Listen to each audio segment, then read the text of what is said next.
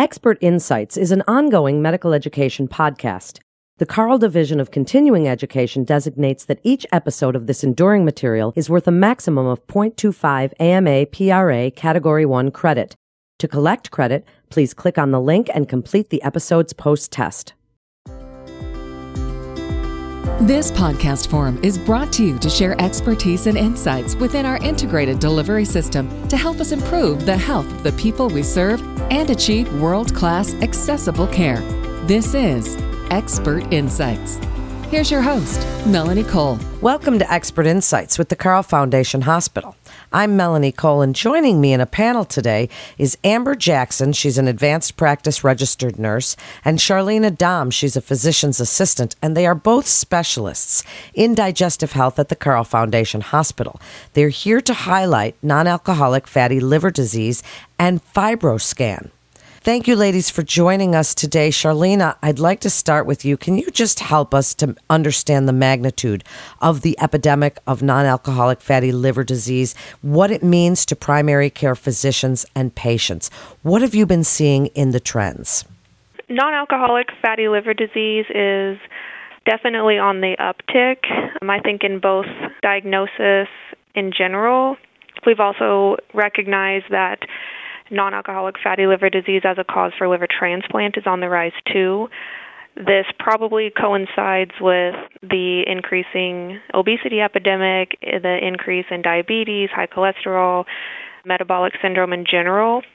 So the medical field in general is seeing more non-alcoholic fatty liver disease, and our clinic that specializes in liver care is seeing a rise in it as well. As far as how it impacts primary care, I think that keeping that in the differential for elevated liver enzymes is important. Non-alcoholic fatty liver can be shrugged off or not addressed urgently, and in some cases, non-alcoholic fatty liver can lead to cirrhosis and more advanced disease, so the detection and treatment is important. You made very good points for primary care providers, and Amber, discuss some of those risk factors and underlying conditions that might signal those red flags to those primary care physicians. So certainly diabetes is probably our number one risk factor, particularly uncontrolled type 2 diabetes.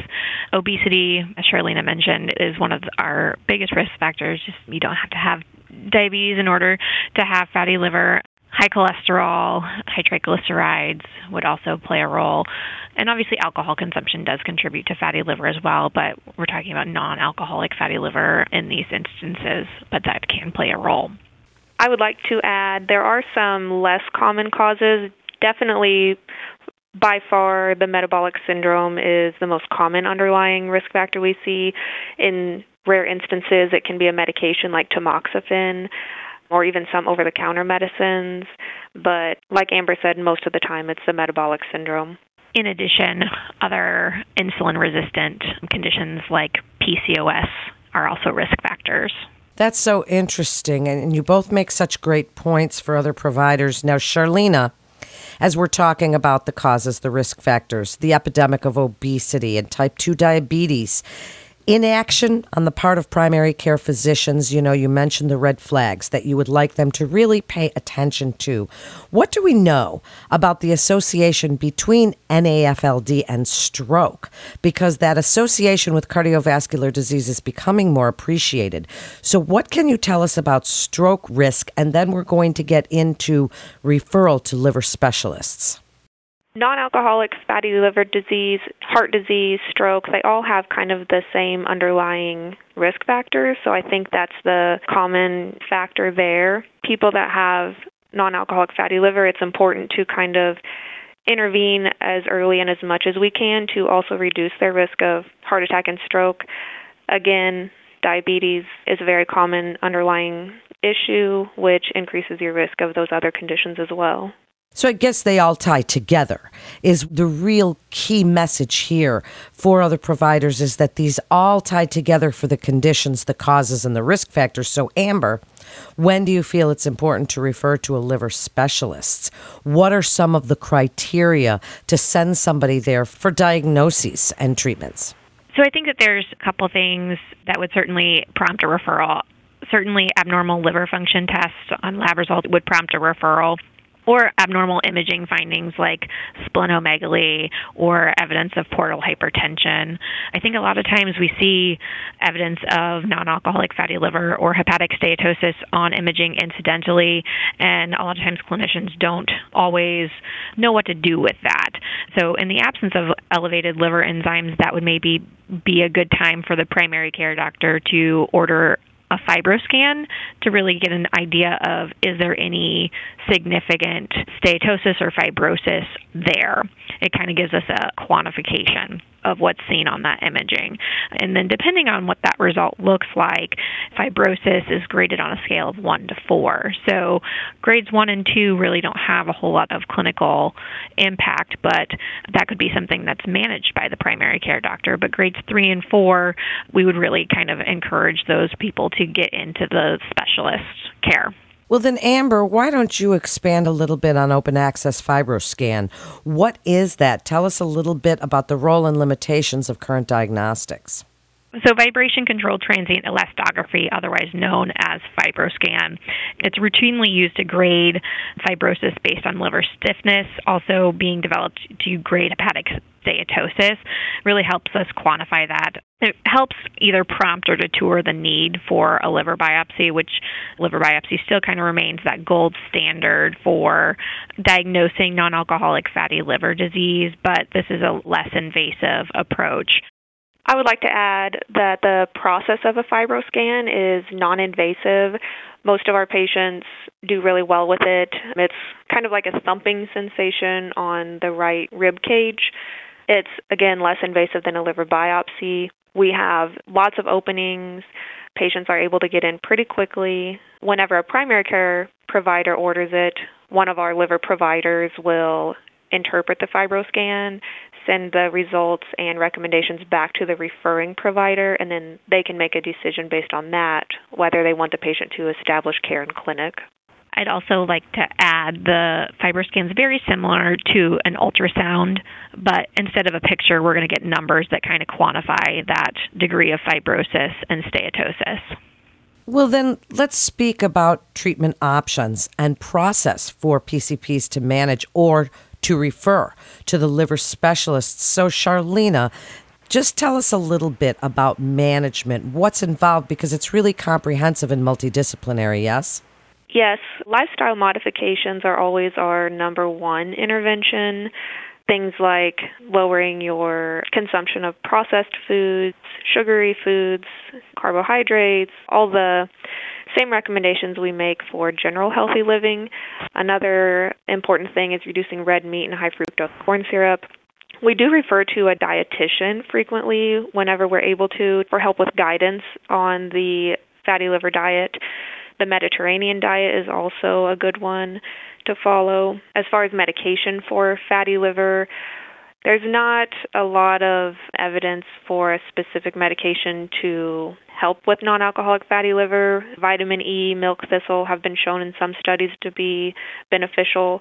The newer studies have shown Ozempic and metformin to be beneficial. However, without a diagnosis of diabetes, that can be difficult to get covered. And with diabetes, sometimes they're already at that point or they're on insulin. So mostly the treatment is diet, lifestyle, weight loss, overall lifestyle changes. I'd like to add just kind of modifying the risk factors for cardiovascular disease. As you mentioned before, there's a big link between stroke and non-alcoholic fatty liver disease, but these kind of go back to those underlying risk factors, particularly hypertension and high cholesterol, hyperlipidemia. Well, that's an important point that you made. And Amber, I'd like you to tell us about the Carle Foundation Hospital's approach to the management of patients with non-alcoholic fatty liver disease. What's unique about what you're doing? Speak to providers about the clinic, how it works, and this real interdisciplinary approach. So there are two advanced practice providers, Charlene and myself, who primarily see the liver population with our physicians who see these patients as well. We generally see what the underlying causes could be for their abnormal liver function test. Most of the time, most of these patients will get a Fibroscan, usually that same day in clinic. It's important to know that they should be fasting for about 4 hours if they need to have a Fibroscan, and then we're able to discuss those results that same day with the patient and make recommendations for lifestyle changes and set them up with the nutritionist. And most of these folks, if they're making changes, will see a change in their Fibroscan, which we can usually repeat, in 6 months to a year's time to compare for differences. Certainly, if that Fibroscan is trending towards a higher degree of fibrosis, then we certainly start to talk about a liver biopsy, working with our interventional radiology department to accomplish that. I'd like to give you each a chance for a final thought. Charlene, why don't you start? What would you like other providers to know about non-alcoholic fatty liver disease and the key takeaways from the message today? I would like other providers to know that fatty liver is reversible, which is great. If it's caught early enough, if the damage progresses, it can cause cirrhosis, and that's one of the main things we are trying to prevent here in our hepatology clinic. Another thing I would like to add is that one benefit of being seen in our clinic is we can rule out other conditions. Some patients have non-alcoholic fatty liver in addition to other liver diseases as well, so we can rule out those. And also in the event that non-alcoholic fatty liver does progress to NASH, which is non-alcoholic steatohepatitis, or progresses to NASH cirrhosis, we do have excellent resources here at Carl to take care of those patients if they get to that point. Then, Amber, last word to you. If you were to offer the best advice to primary care providers when they are doing well visits and lifestyle checks with their patients, what would you like them to make sure to pay attention to? I think I would really pay attention to diet and making sure that they're managing the weight, because that's the biggest thing that I think that we see correlate with the fatty liver population, especially for those who have higher BMIs. And if they're not making progress in those weight loss journeys, then bringing up the possibility of bariatric surgery, because ultimately this is going to affect multiple aspects of their health. So important. Thank you both for joining us today. And for more information and to get connected with one of our providers, please visit carl.org or for a listing of Carl providers. And to view Carl-sponsored educational activities, please visit our website at carlconnect.com. That concludes this episode of Expert Insights with the Carl Foundation Hospital. I'm Melanie Cole.